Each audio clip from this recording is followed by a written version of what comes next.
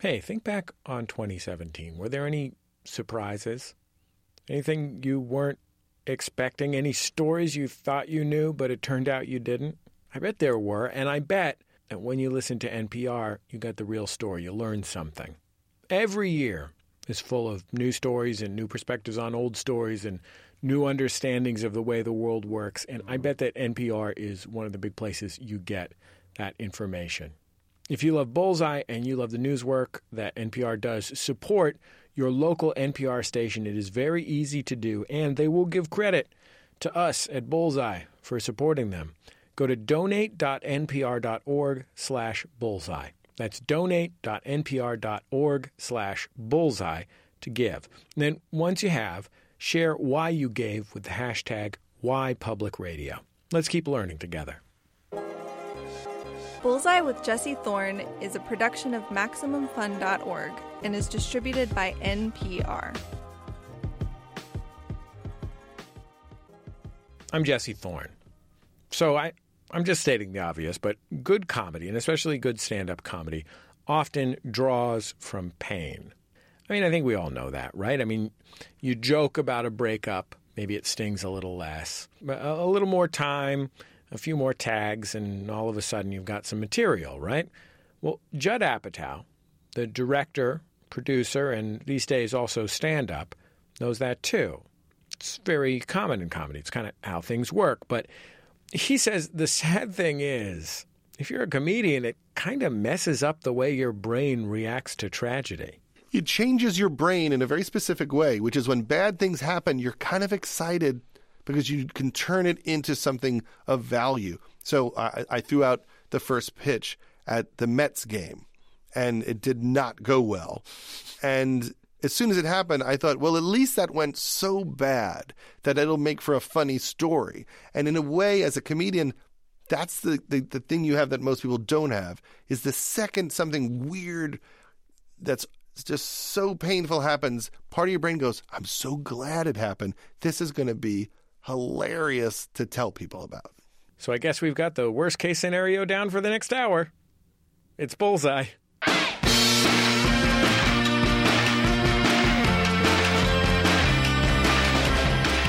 Coming up, Judd has returned to stand-up comedy for the first time in over 2 decades. He's warmed up, opening for some pretty big names like Amy Schumer and Mike Birbiglia, and it turns out he's got some fans of his own now. I also realize that people don't care about me that much. Like, people's actual interest in me is, in a very healthy way, very much in the middle. Then I'll talk with Romesh Ranganathan. He is a British stand-up comedian, and he's pretty big in the UK, but he's making a pretty risky career move right now. He came out here to Los Angeles. He rented out a giant amphitheater, and he's trying to fill it in a place where basically no one knows who he is. The idea sort of came from, like, the whole thing of setting yourself a goal or a big target or something like that, and then see what happens. But what has happened is it's become clear it's too big. Then, paging Dr. Leo Spacemin. It's all coming up on Bullseye. Let's go. It's Bullseye. I'm Jesse Thorne. So you probably know this, but Judd Apatow is one of the busiest and most notable names in comedy right now. And he got that way mostly by working behind the scenes. He wrote on The Larry Sanders Show. He ran The Ben Stiller Show. He directed Knocked Up and Funny People and a bunch of other movies. He produced The Big Sick and Trainwreck and Girls and Crashing. But he actually got started as a stand-up back in the day, like way back in the day. I mean, this is 1992 on the HBO Young Comedian special. My uncle, he's got one of these electronic voice boxes, yet he's really happy. He thinks it's, like, funny. He's like, how you doing? I'm Bob. Oh, yeah, solid gold. Now he's back on stage because I guess he didn't have enough stuff to do. Anyway, he's been performing live for a few years now. He's got his first ever hour-long solo special. It's called Judd Apatow, The Return. It debuts on Netflix this week. Let's hear a little bit of it. This clip is toward the beginning of the act, and like the sort of, seasoned professional that he is, Judd knows what gets the crowd going, a reading of a poem that he wrote in high school. I found this poem I wrote. It's called Divorce. It's kind of sad. Do you want to hear it? Okay. It gives you a little snapshot to my young life. It starts off with a few fights. They bark a lot, but nobody bites. But after a while, the fighting begins. They got worse and worse, and nobody wins. Don't be sad. I'm rich. I'm very rich. This boy is me. It's okay. It's okay. Okay, the kids always run into a corner and hide. The parents say it's natural. You know they lied. For me, there was separation with lots of tears. Going out with my friends, marijuana and beers. Not much. Then they get back together and things are okay. But that doesn't last. No way. Kind of a Dr. Seuss kind of a rhyme scheme there. Judd Apatow, welcome back to Bullseye. It's great to have you on the show. It's been too long. That's a genuinely terrible poem. Like the extent to which that poem, even I think in the context of a 16-year-old or however old you were when you wrote that poem, it is truly awful. What's wonderfully wrong about it is my parents were going through this terrible divorce. As a kid, I had an awareness that it was good for my creativity. And so I sat down and wrote this poem. I showed nobody. It was the first and last poem I ever wrote. There wasn't like 50 after it. I just had some exercise, wrote this poem, but it actually describes where I was as a kid, which was trying to monetize my pain. So why are you've been doing stand-up at least a little bit since you started, since that tour for Funny People, right? I did stand up a little bit just to write jokes for Funny People, but I wasn't doing it from my point of view. I was doing some jokes that I thought would work for those characters. But it certainly woke me up to the idea that I missed it. And then when I worked with Amy Schumer on Trainwreck and she would come back from these tours while she was writing, I would just get jealous. It was literally just jealous. Like, oh my God, she's living the dream that I had when I was a kid. And then when we started shooting, I said, I'm going to go on stage just to amuse you. I'm going to go on once just so you could see what it was like. And I went up at the Comedy Cellar one night, and much to her chagrin, it went well. She was hoping to see a disaster. And they were nice enough to say, hey, anytime you want to come in, we'll put you up. Now, no one had ever said that to me when I first did stand-up. I was always begging for stage time. So every night when we wrapped, I would just go do stand-up, and I had the best time doing it. What's amazing to me is, a lot of your stand-up is about your family. Mm-hmm. You have this family that you're obviously very devoted to, but you also have the most demanding day job in the world, and you've decided to abandon your family for a second highly demanding night job. They certainly have noticed. But I actually only get out one night a week, sometimes two. And then when they want to go do things without me, I'll just go run to a comedy club. So I haven't had to abandon them too often. But it's a great way to stay in touch with the audience and to not get stale, not get rusty. I mean, there's a lot to be said for talking directly to a crowd as a way to stay fresh with what you do. If you just sit in the house all day long, then what are you going to write jokes about? Different furniture polishes? That's a perfect example of something that's inside of a house. Good work. Carpet would also have worked. Carpet. Comedy's in the specifics, though. I love lamp. I love lamp. Was it scary for you? It was scary to admit that I wanted to do it. And there certainly were people who said, this seems to demean everything you've accomplished. Like, why would you want to do it? And I thought, I'm not proud of any of my stature. I'd rather be known as a comic than a director. I never thought there was any esteem to being a director. I'm much more impressed with Maria Bamford than I am of any director. So what was scary was, can I deserve to be here? Can I be on a lineup, with all the great people at the Comedy Cellar that summer and not be the worst part of the show? How can I raise my game so that I'm at the same level as a lot of the people that I admire? And that was fun. And it's fun to have a new goal that's really, really hard. It's like taking up skiing when you're 70.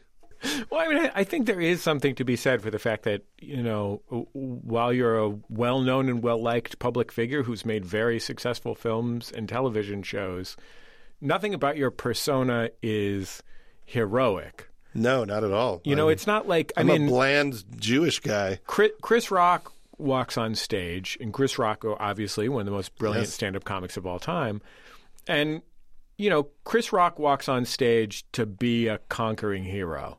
Like, there's no doubt that, while part of it may be about examining himself or, being negative about himself, it's not that he's, purely externally focused or something, but, he's there to, thrill you. Sure. I don't think anybody has that relationship with Judd Apatow. No, they don't expect me to preach. They don't scream, preach, when I get up there. It's very much just a sharing of my life, what I'm going through. A lot of comedians, their whole thing is, I have the answers. Here's what's wrong. Here's what we should do. And my point of view is, I really hope I'm not ruining my children.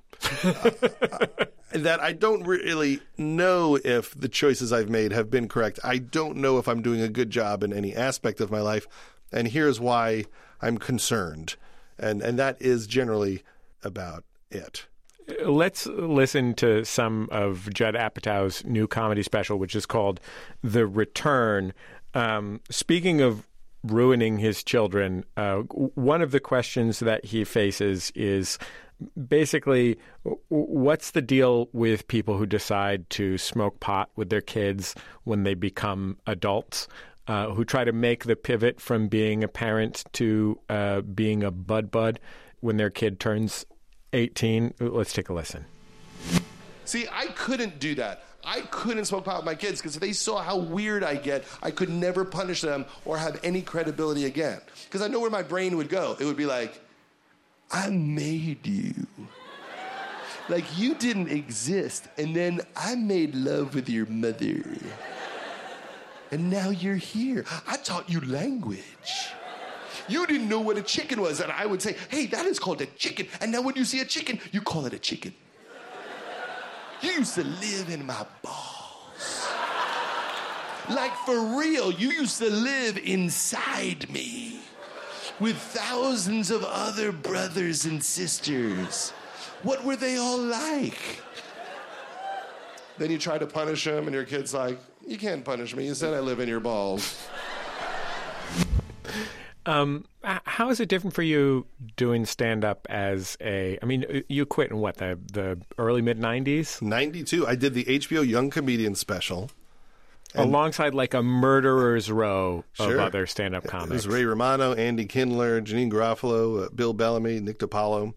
And the Ben Stiller show just got picked up by Fox, and I suddenly was, running this show with Ben, and I was certainly underqualified to do it. So all of my time went to the show, and in a very organic way, I realized I have no time to go to a club after a 16-hour day. And then by the time it had spit me out, 8 months later, I thought, well, maybe I'm not supposed to be a stand-up comedian because I keep getting this other work, which in a week pays me what I was making for a year in stand-up. And this must be the universe telling me this is what I should do. And I was very intimidated by my friends who were geniuses. So I would see Jim Carrey and Adam Sandler and people like that. And I always felt like, I was trying to describe it to someone. It's like if you were starting a band and your best friend was starting Radiohead and you thought, maybe I shouldn't start a band. I don't think I can do that. Yeah, I feel like if I was on stage before or after Andy Kindler or Maria Bamford, there's only two reactions you can have. One is perfect art is achievable in our lifetimes. I need to dedicate all of my life's energy towards that goal. Yes. And the other would be like, I'm going to find a new lane. Well, here's the thing. I've had to accept that there is different ways to express yourself. You know, I'm a Jackson Browne fan. I like people who share their emotions very directly. That doesn't mean I don't love Radiohead, but I feel like I'm more in a Jackson Browne lane in how I express myself. So in comedy, yes, you have Maria Bamford, who you could say is the Radiohead of comedy, and then you have people like Ray Romano, who I'm probably more in the world of someone who's just sharing the absurdity of dealing with this life in a very direct, here's who I am way. I mean, I remember seeing Stephen Wright when he first started performing, and it blew your mind open, but you always thought, I'm never going to do that. But that doesn't mean there isn't great value to the style I work in. I don't do Eternal Sunshine of the Spotless Mind. I do Knocked Up, and it's taken me a while to realize that's okay. I mean, there's a lot of ways to do this. Crashing this show that you make with Pete Holmes, or that Pete Holmes makes with you, is also about that weird relationship that comics have with each other. Mm-hmm. What's different, do you think, about the way that comics relate to each other from accountants or construction workers or advertising executives? I think one commonality is that comedians are not comfortable with how everything works. That as a group of people, male and female, they're all saying, this is all so weird. This life is so weird. The way we behave is so weird. The power structure is bizarre. The social aspect of life is bizarre. And we're all dissecting it just to understand it, to try to survive it. And I don't know if every other profession is doing that. When you sit with a table of comedians, I don't think they're any more troubled than most other people, but I think they have a fascination by how it all works. Like, why do we relate to each other in this way? How did my parents screw me up? Why do people make money for doing this? They could just examine all of these issues that I think just bug us. I remember being a kid and listening to George Carlin and really relating to his disgust. And the Marx Brothers were like that. Duck Soup, it was just a diatribe against politics and governments and war. And I related as a kid because I thought, yeah, there's so much that's just... I love that there'd be a moment where they would just humiliate some rich guy in a tuxedo. Well, I think one of the interesting things about it, right, is it's like this weird kind of, it's this group of people who are relating over being alienated. Yes, I do think that's it. And that's also why comedians enjoy each other, because it's always a funny conversation. And I think that comedians have a great sense of humor about all of our wounds and the mistakes that we make. When comedians get together, they love to share the awful thing they just did, the terrible thing that's happened to them. It's like being with, I spent a lot of time when I was a kid with vets because my dad was a vets activist. And it's like there's just this expectation that there is an open wound and everyone is going to get a kick out of talking about it. Yes, exactly. Like both of those things. Like it could very easily be that their expectation is there's an open wound and everyone's going to commiserate and be miserable about it. And there is some commiseration and misery, yes. But like mostly it's this kind of unstated thing, like everything is broken.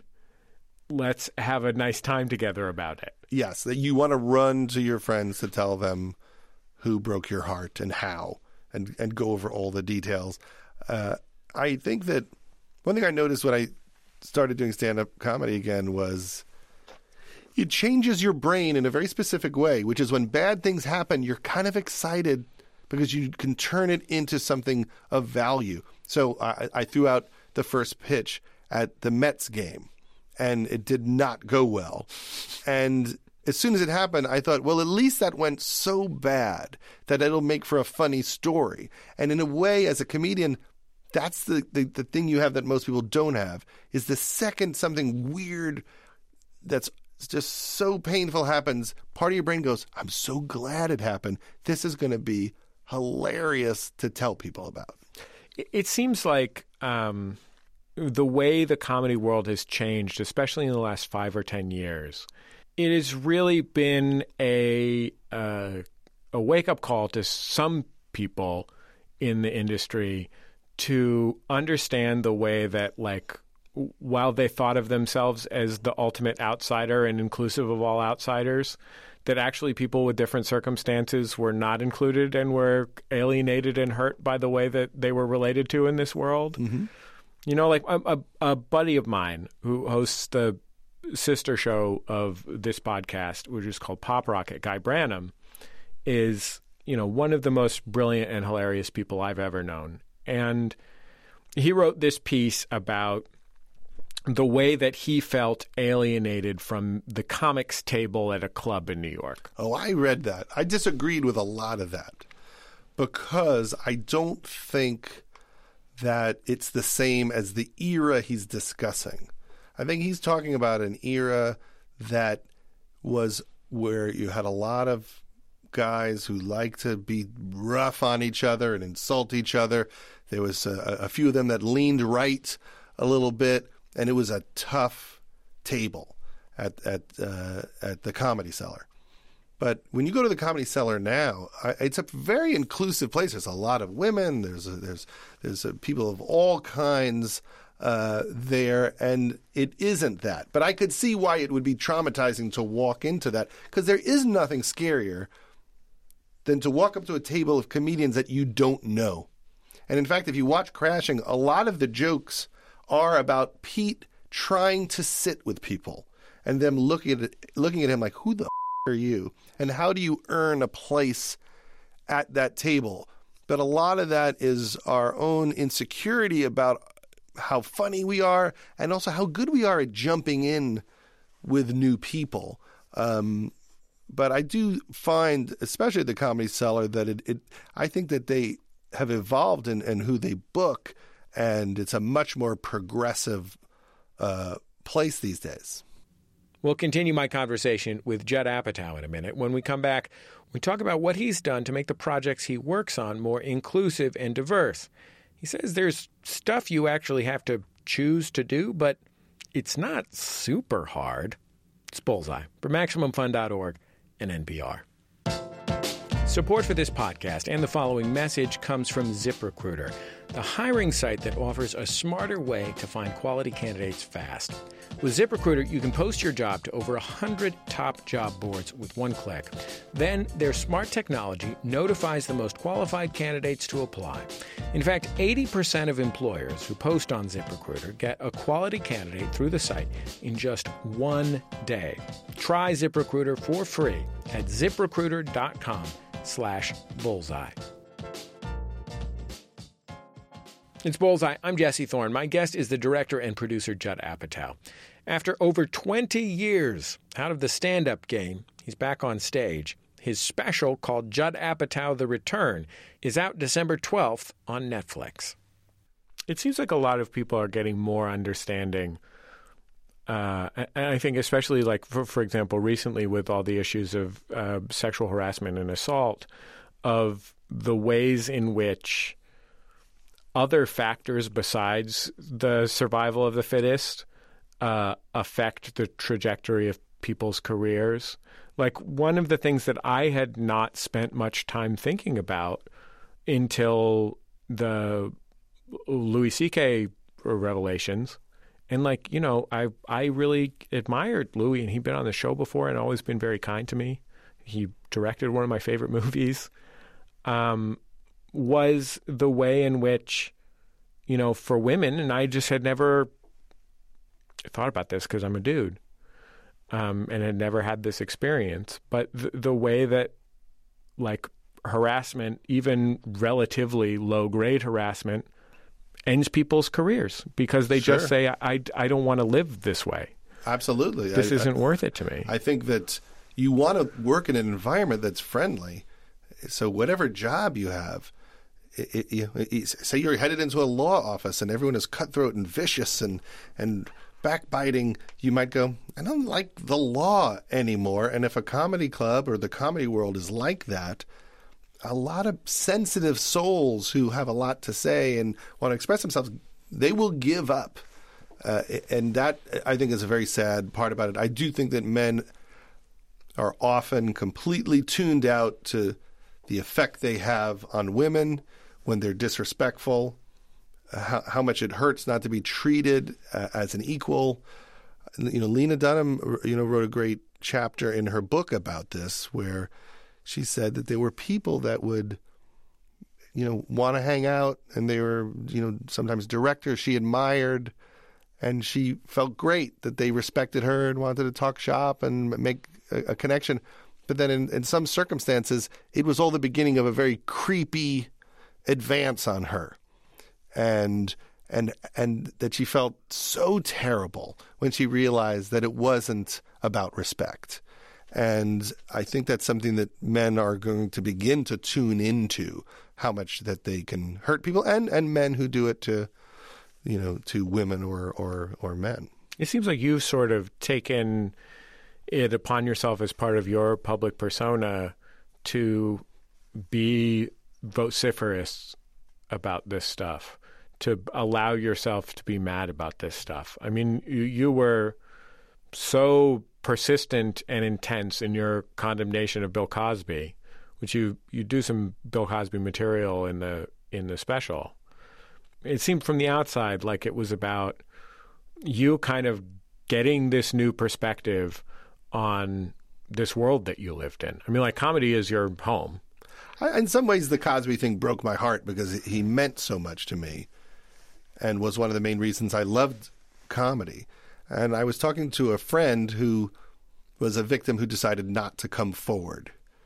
And Cosby had his lawyer out there saying all these women were liars, and then she told me the story, and it was the same as the other stories.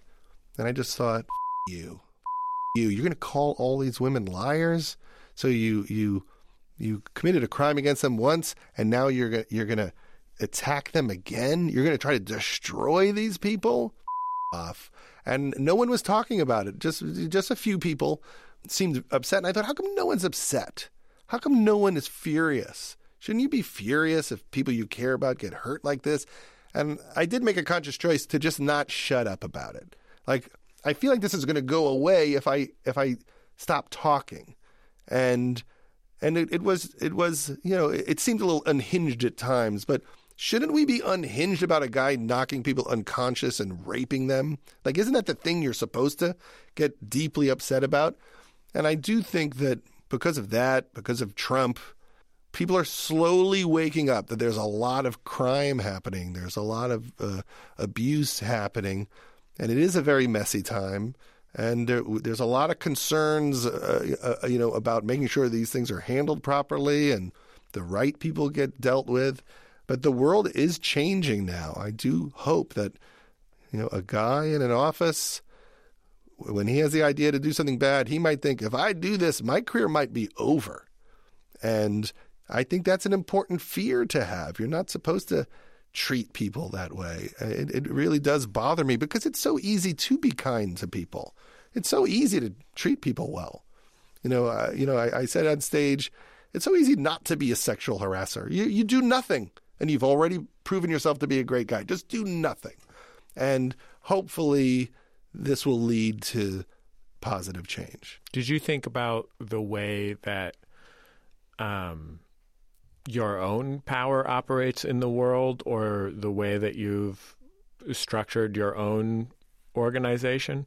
I think. I'm not suggesting because I'm just saying I didn't do it. I'm just saying I didn't do it, Jesse. People, but rather because I have a dozen employees or whatever, but it certainly made me think I have to think about the way that in my weird little organization our structures operate to make sure that I am not supporting this. I think what's interesting is that people tend to hire people that they're comfortable with. If you're a good person, you tend to have some nice people around you. I would assume if we checked out Team Tom Hanks, You know, he probably has nice people.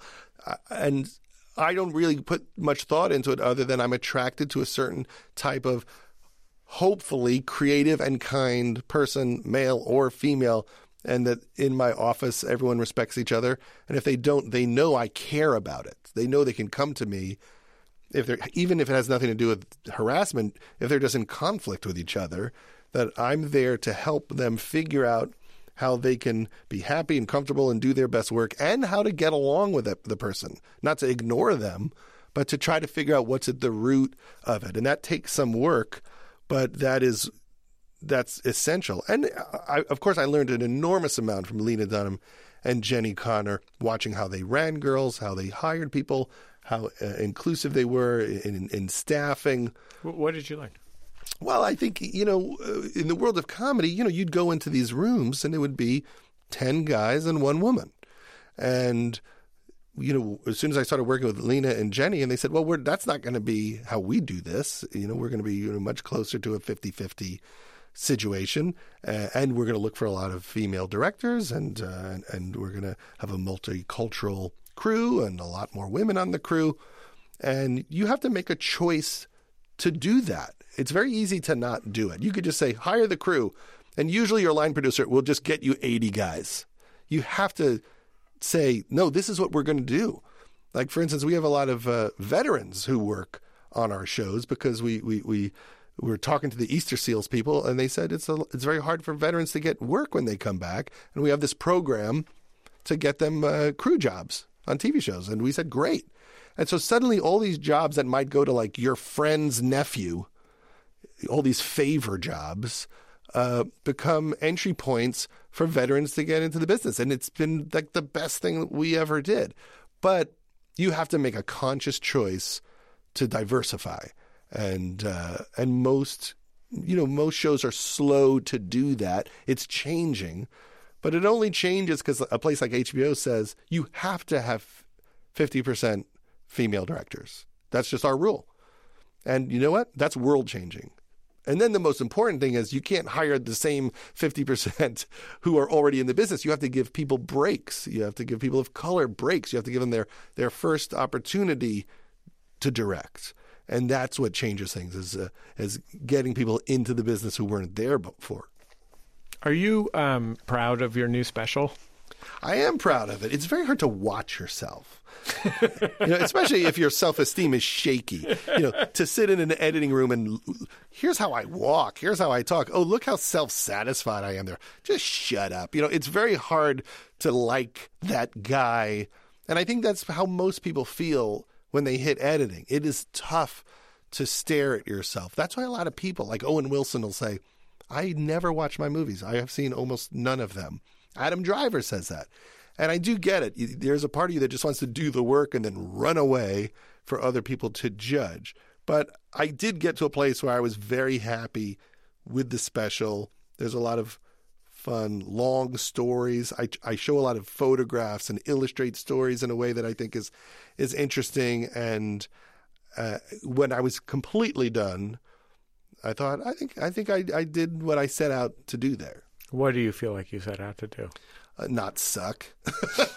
No, I set out to be myself and share my life and share what I've been through and what my concerns are, and to just be open and have a conversation with the audience that's really funny and true.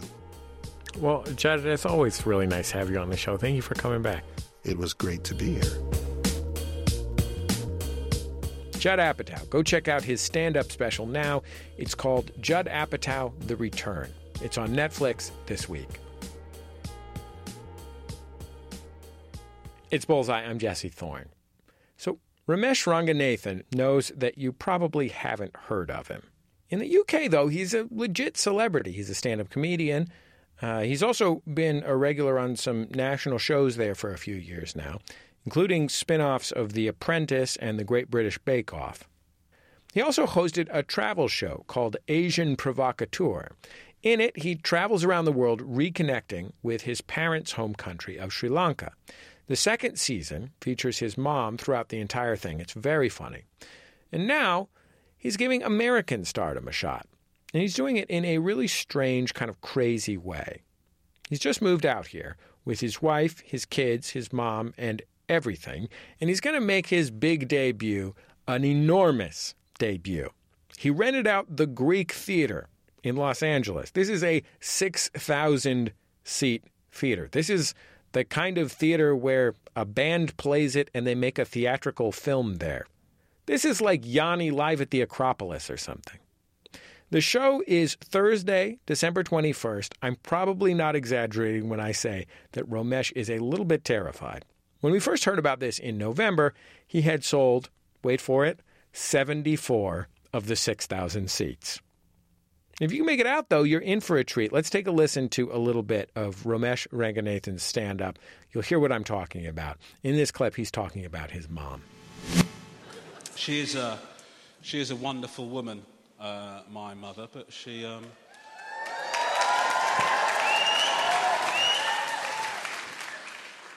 Okay. She doesn't actually consider me to be a proper Asian. This is the sad state of affairs in my life. My mum calls me a coconut. I don't know if you've heard this term. Don't applaud it. Brown on the outside, white on the inside. So my mum calls me, you're coconut. And the reason my mum calls me a coconut is because originally Sri Lankan, my mother tongue is Tamil, and I cannot speak it. And the reason I cannot speak it is because my mum and dad never spoke it to me when I was growing up, and now my mum blames me for not being able to speak it. So she'd come up to me and she'd go, "Ba-da-da-da-da," and I say, "I don't know what you're on about." Right? And then she'd go, "Why don't you know?" Right? Because there's no Rosetta Stone Tamil. Romesh Ranganathan, welcome to Bullseye. It's great to have you on the show. Thank you very much for having me on, Jesse. I appreciate it. So tell me about this scheme that you've hatched here in the United States. I gather you have rented a theater despite the absence of a local fan base? Yeah, that's sort of the idea, is sort of... I've basically hired out the Greek, and I'm performing there on the 21st of December, but I don't have any profile here. So I just thought... So I've been here for a while, and I just thought I'm just going to take a run at it and see how I get on, is sort of the idea. I don't know why, the idea sort of came from, like, the whole thing of setting yourself a goal or a big target or something like that, and then see what happens. But what has happened is it's become clear it's too big.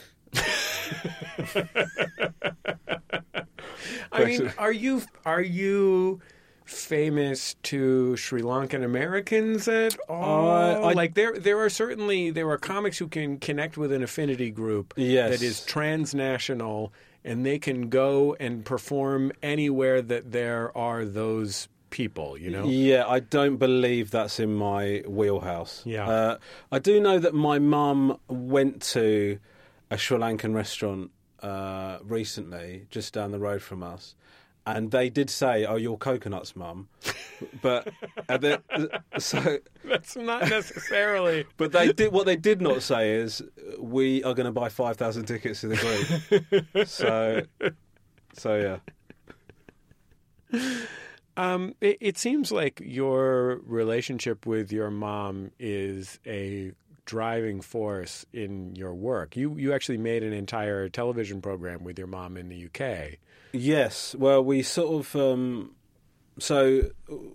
my mum has always... but the thing was, is a production company had approached me about doing a travel show. And the travel shows... You know, like, comedians doing travel shows is not a new thing, but... What I thought... I mean, like, you could be the next Michael Palin, right? Yes, exactly. Right, yeah. Around the world in 80 days. Yeah. Who doesn't love that? Exactly. But the thing is that I found that the ones that I enjoyed were the ones that it felt like there was a point to what they were doing, or there was a reason that you're watching them do these things. And at that time, my whole life, my mum has complained about the fact that I don't know anything about my heritage. My brother and I both don't. And that's partly because they were so determined that we be westernised, that they wanted us to have like as close to an English upbringing as they could give us, you know. But then once I had children, my mum sort of became worried that the children were not going to know anything about their sort of lineage or whatever. And so that had been something that had that she'd always complain about. So we thought it was a good starting point for a show. Do you know what I mean? And it gave everything a reason. So that was kind of where it came from. Why do you think your parents, when you were growing up, wanted you to be so English as first-generation immigrants themselves? I think they would just... Well, because part of the reason they went over to England was because they wanted their children to have a better start, and they thought it was a good thing to do. They wanted us to be educated in England and have good lives, I suppose, whatever that means. And so what they didn't want then, I guess they got worried that we were going to be seen as different or whatever, and that would mean that we'd have a worse time at school, or we'd struggle to get certain opportunities as we got older and stuff. And like, I think my mum sort of now, my dad's no longer with us, but my mum, when she sort of talks about it now, she does regret that, I think, to a degree, because if you're being taught about your culture and your language when you're a kid, you just soak it all up. But now I don't want to hear that. Do you know what I mean? I mean, I do, but I don't have that sort of. I'm not like a sponge anymore. Do you know what I mean? I'm a person that doesn't even want to make new friends. Do you know what I mean? Let alone take on all those kind of things. So I barely want to leave the house. Exactly. And we're about the same age. Exactly. So you're sort of like, it's just I'm not into this. And then my mum and I had a bit of an argument because she wanted to teach our children Tamil. And then really what I should have said was, yes, that sounds great. And I could still say that. But something about them being able to converse in a language that I don't understand or speak just felt like there were too many opportunities there for her to sort of organise some sort of coup. Yeah, your concern is that they'd be plotting against you. Exactly. So I was like, no. So I basically made my children more ignorant as a result of my own paranoia. Do you know what I mean? What was your relationship like when you were old enough to be self-aware but not old enough to be a grown-up to your own Sri Lankan-ness? I mean, was it just something that you resented, an inconvenience in your life? I wouldn't say it was an inconvenience. I mean, my parents didn't sort of immerse me in it. But then I remember, like, when my dad passed away, like 6 years ago, I remember being at his funeral and not really understanding what the ceremony was and the language that was being spoken at it.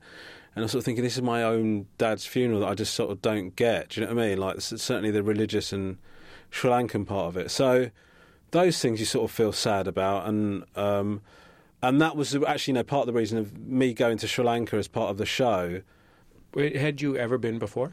I'd been, like, twice before. Once when I was, like, a baby, and then once when I was like 8 years old. I had to. My grandmother passed away, and the next male down in the family has to perform the funeral ritual or whatever. So I went over there to perform a ceremony. I had no idea. I just didn't know what I was doing. I mean, I was just sort of guided and directed to do this thing. But I don't have... I mean, I remember my mum still got a house there, so I remember that a little bit. But I didn't really have any... I didn't know anything about it, really. So when I went back, it really was... I mean, I recognised my mum's house and the food, and that was about it, really. And also, my mum and dad were very... and again, not exclusive to Sri Lankan culture by any stretch of the imagination, but, like, the hospitality element of welcoming people into your home and feeding them and stuff like that, that is something that it's weird because my Britishness sits in direct contrast to that. And so I have this thing where I grew up around my mum and dad inviting people around and welcoming people in, and I've grown up to become the sort of person that doesn't want to interact with other human beings. So it sort of led to me giving people cake and tea, but being really pissed off about it. Basically, that's kind of how it's worked out. I mean, England's slogan is "Nation of Warmth," right? Yes, it's legendary for its emotional intimacy. It's almost immediate emotional bond between people when they meet each other. Oh yeah. It's incredible. It really is. Even more with Romesh Ranganathan in a few minutes. He's a stand-up comedian, but in his youth, he was a rapper, and let's just say I dropped a beat and made him rap. And so, I dropped a beat and made him rap. It's Bullseye from MaximumFun.org and NPR. 2017 is wrapping up, and basically we are living in the future. You have access to so much media. I mean, everything on Earth. You can watch Season 3, Episode 4 of The Mary Tyler Moore Show right now, just like that. And I know that that counts for podcasts, too. I mean, there are thousands and thousands and thousands of podcasts, and you are choosing to listen to this one. Thank you so much for listening to Bullseye. Thank you so much for supporting Bullseye. And I hope that you will also choose to support your local NPR station. That support supports NPR. It supports what we do. It's so important. Go to donate.npr.org/bullseye to support your station. That's donate.npr.org/bullseye. And then, once you've done it, tell the world. Use the hashtag #WhyPublicRadio and share why you decided to support public radio. It's Bullseye. I'm Jesse Thorne. We'll get on with the show in a second. But first, we've got another new podcast here at MaximumFun.org. It is a really fun one. I think you're going to like it. It's called Go Fact Yourself. It's a live comedy game show. Here's how it works. Basically, pretty much everybody thinks that they're an expert in something, some category of trivia like The Simpsons or Sega Genesis games or types of bird. But how much do they actually know? J. Keith Van Straten and Helen Hong bring together the smartest celebrities they know, and then they find out exactly that. Go Fact Yourself features great comedians and actors and musicians answering arcane questions on topics they claim to be experts in. But don't worry, if they slip up, there are real experts on hand to break down the real facts. The debut episode just dropped. It has Jimmy Pardo, stand-up comedian and podcaster, and Beth Littleford from The Daily Show and Dog with a Blog. It's a real blast. I really enjoy this show. You're going to laugh a lot, and you'll actually learn a lot, too. Subscribe to Go Fact Yourself now. Give it a listen.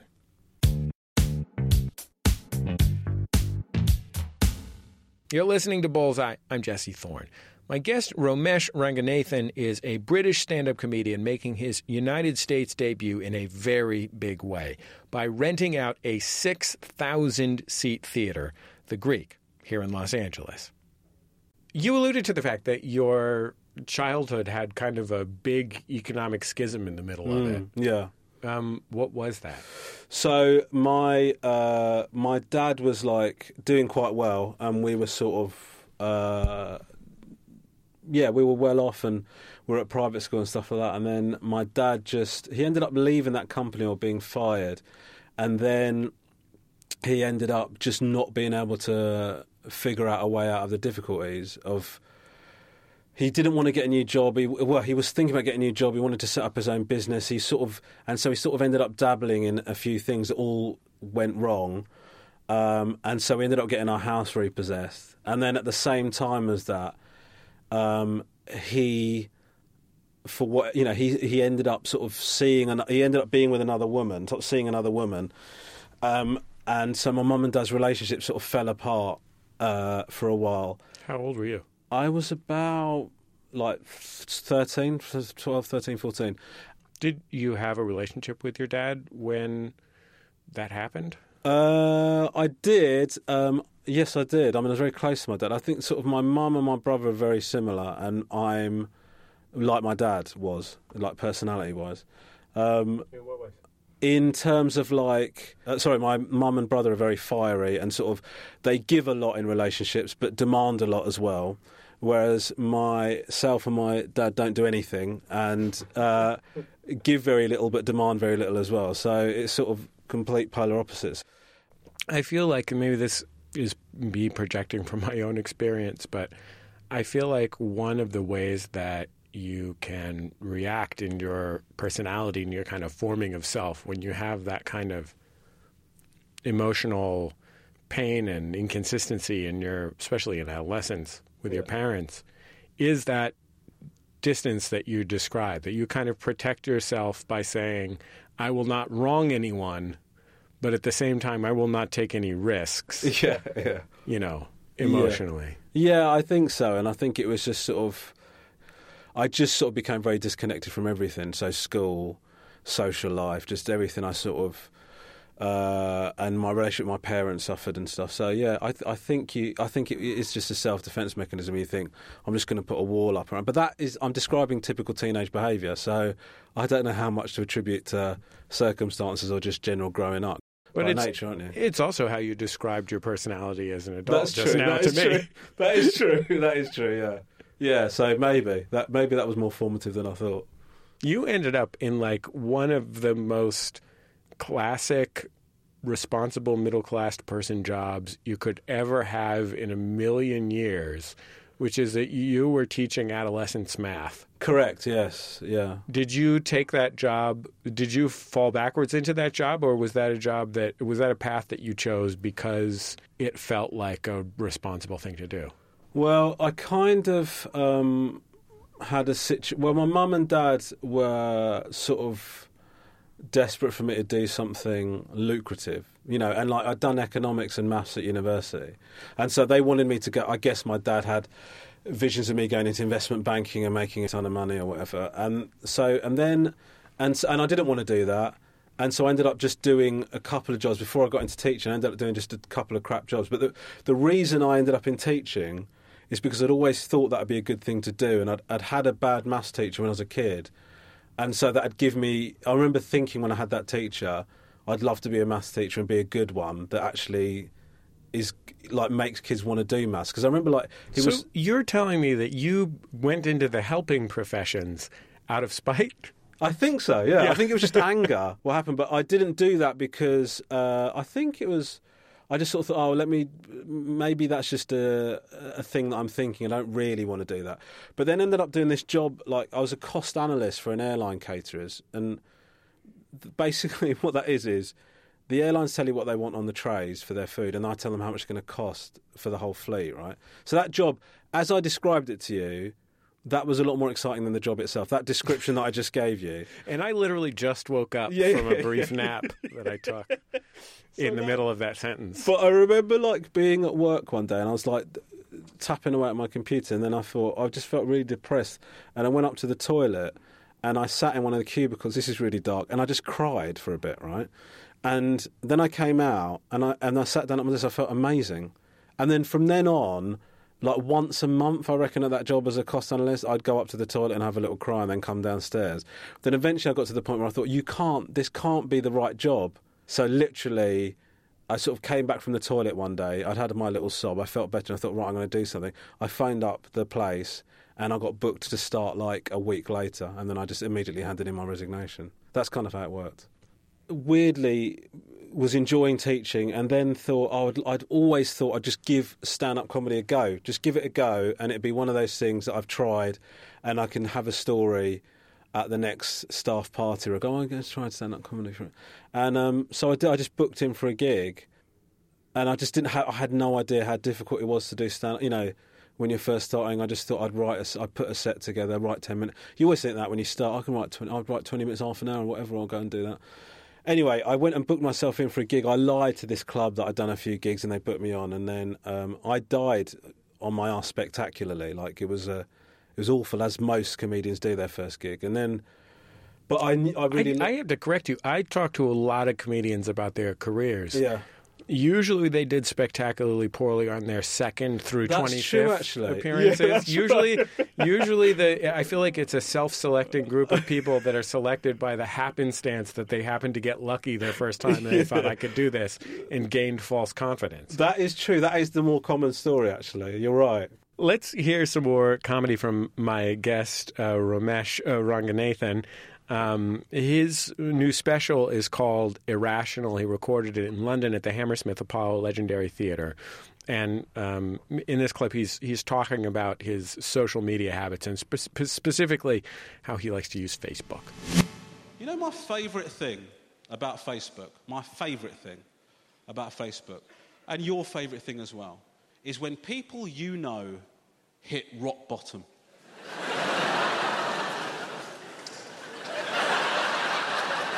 I don't think I could go on anymore. Like.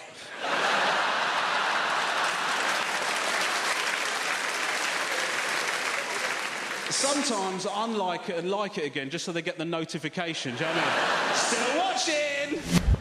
Now that you have a TV show on in the UK on the BBC Three, and the first series or season of the show was you going to Sri Lanka, I imagine that also connected you with a world of British Sri Lankans who had ideas and expectations about you being a famous British Sri Lankan person. Yeah.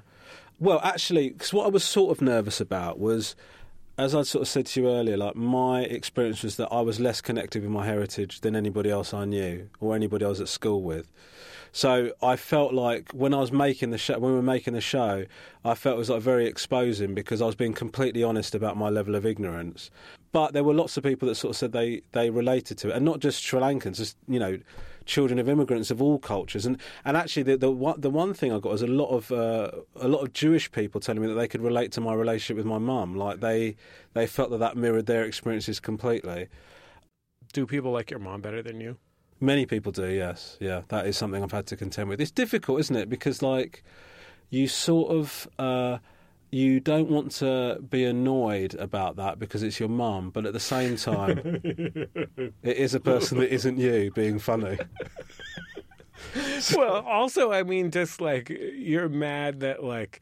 You have dedicated your life to something that apparently your mom just had to walk in front of the camera to... I know, it is mad. And like we, I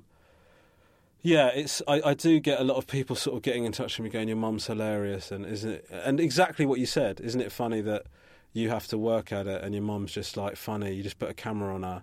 So let's take a listen to a little bit of the show. It's called Asian Provocateur. And in this clip, your mom, Shanti, has basically planned an entire day's worth of stuff for the two of you to do together before the trip starts, and you are not thrilled at the prospect. You know, what we should be doing, really, is not spending any time together to prepare ourselves, because we're going to have a massive dose of spending time together. So you don't like to spend time with your mother? No, I'm not saying that. We live in the same town. We see each other all the time. Why do you want me to... No. I don't see you at all. Even to get hold of you over the phone, it's very difficult. I text you sometimes, and I don't even get a reply for 2-3 days. Mum, I'll tell you what. But are you the Prime Minister of England? So, you have a podcast called Hip Hop Saved My Life, where you interview people about their relationships with hip hop. Yes. Both musicians and comedians and other folks. What was your relationship with hip hop? I sort of started listening to it when I was about, I guess, 10 or 11 years old or something, and I think it was like Public Enemy. Well, I know it was Public Enemy I started listening to. Somebody left a tape at my house and I started listening to Public Enemy. And I loved it. But I did rap for a bit and get into all of those kind of things. So I was properly like... I remember like something, KRS-One saying something about you live hip-hop and you listen to rap music or whatever. And so that was me, like, I'm living the lifestyle, blah, blah, blah. So I properly threw myself into it, yeah. I mean, I have an instrumental here. If you got some bars. You got some bars? Mate, I don't have bars. Yeah, you got bars. I've seen you do it on television. I've seen your verses on television. Drop the beat, Jesus. I bring the butter, you know this ain't the margarine. I'm quick to clean up the scene like my name was MC Windowlean. I'm in your face like the mace up from the canister. My lyric brings the pain like testicles hitting on banisters. When you're skipping stairs, to battle this ain't fair. You're lyrically impaired, plus your knees are knocking cause you're scared. I'm reckless, I bring dominance to this hip-hop game. Look into your mirror frame, loudly proclaim my name 5 times, 5 lines. Come busting out your looking glass. Smoke will choke your throat like when you burnt that in cooking class. In the first year, your bubble gets burst here if you think you ain't outdone by the #1 from London. Now we are talking. Now we have an NPR interview, Romesh. Make you spit. Wow. What's it like for you to hear other people's stories about their relationship with hip-hop? I was listening to your episode with the very, very funny British comedy writer and producer Robert Popper, an occasional performer as well. Yeah. And Robert, who was known as Bobby P on the program, which I enjoyed very much, was talking about this odd kind of... I would never have guessed it from knowing him a little bit in real life, but like the odd like emotional centrality of this in his life. And you must hear that from so many people that you wouldn't expect. But also it was also, I know you're not quite 40, but it was 40-something-year-old dudes grumbling to each other was the other main theme. Yeah, I sort of... I think that the episode that you name is one of the ones where it's really good because you get someone that people are not expecting to be so into it talking about it. And that's when it's really great. I mean, obviously it's great when we have rappers on, but, you know, there are comedians who people, like, they'll come on and say they're into hip-hop and you go, I'm not surprised by that. And it's still entertaining and fun. But I think some of the best moments on that podcast are when it's like when you're talking to someone that nobody would have guessed. What I mean is, like, you get sort of lots of different things happen, and I'm sure you have this on this podcast, where obviously you don't know what you're going to get from guests, but sometimes there's loads of hip-hop talk, but it's not very funny, and it's very sort of gets very in.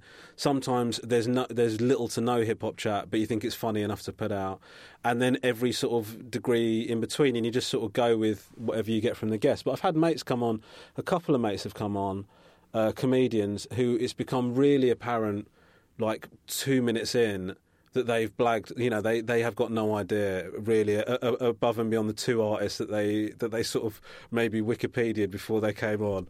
But it's still a fun it's still fun to have them on. But I think that it's at its best when you get someone unexpected, sort of really talking about it knowledgeably, and you just wouldn't have guessed that they'd be that into it.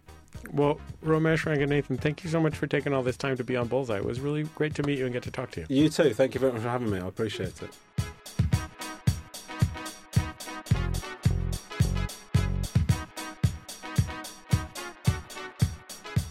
Romesh Ranganathan, folks. That show at the Greek Theater in Los Angeles is Thursday, December 21st. Tickets are, I'm going to go ahead and say, still available, and he needs all the help he can get. You can also check out his podcast. It's called Hip Hop Saved My Life. Every week on Bullseye, we like to leave you with a little culture recommendation from me. We call it the Outshot. So 30 Rock was a show with 1,000 nearly perfect jokes, but there was only one most perfect joke among all those nearly perfect jokes. I actually interviewed on this show Donald Glover about it once. He wrote on 30 Rock. He summed it up in 2 words. Bad doctor. Oh! Tracy, who is your doctor? Dr. Spaceman! Dr. Spaceman! Oh, brother, look around. We gotta find his medication. Dr. Spaceman, Dr. Spaceman. Well, Dr. Spaceman. I owe you an apology, Trey. This is Dr. Leo Spaceman.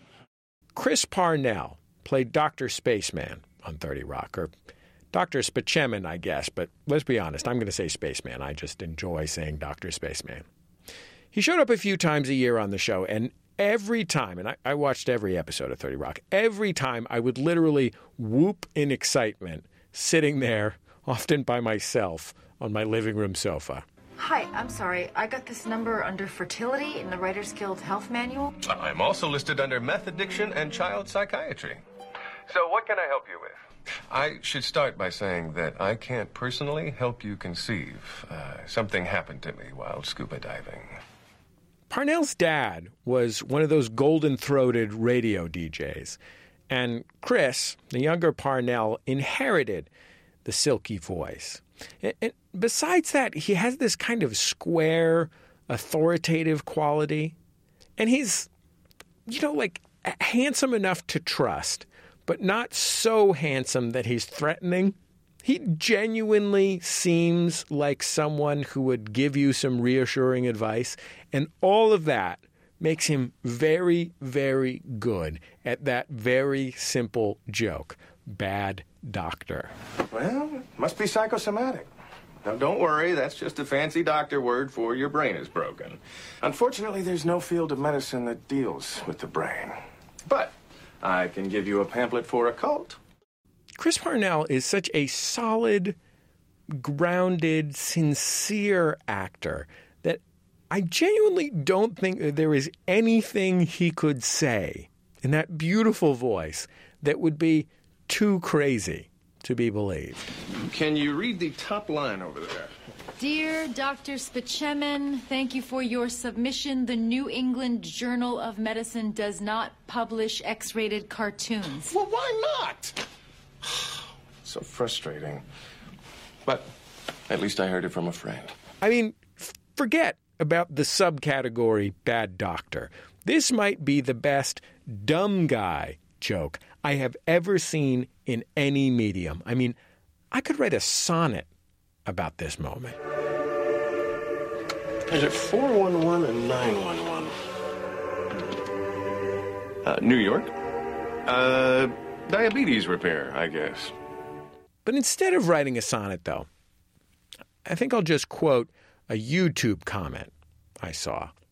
YouTube comments, of course, being the sonnets of our time.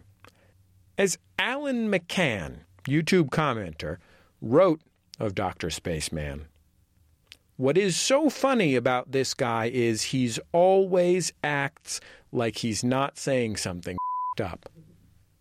And truer words were never typed." That's my outshot. Dr. Spaceman, when they check my DNA, will it tell me what diseases I might get or help me to remember my ATM PIN code? Absolutely. Science is whatever we want it to be. That's it for this week's Bullseye. Bullseye recorded at MaximumFun.org World Headquarters, overlooking MacArthur Park in beautiful Los Angeles, California. This week, my colleagues Christian Duenas and Daniel Baruella saw some people dressed up in old-timey costumes. They theorized that they might have been Amish. They might also have escaped from a Dickens fair. We genuinely do not know. The evidence is pretty slim. I will tell you this, though.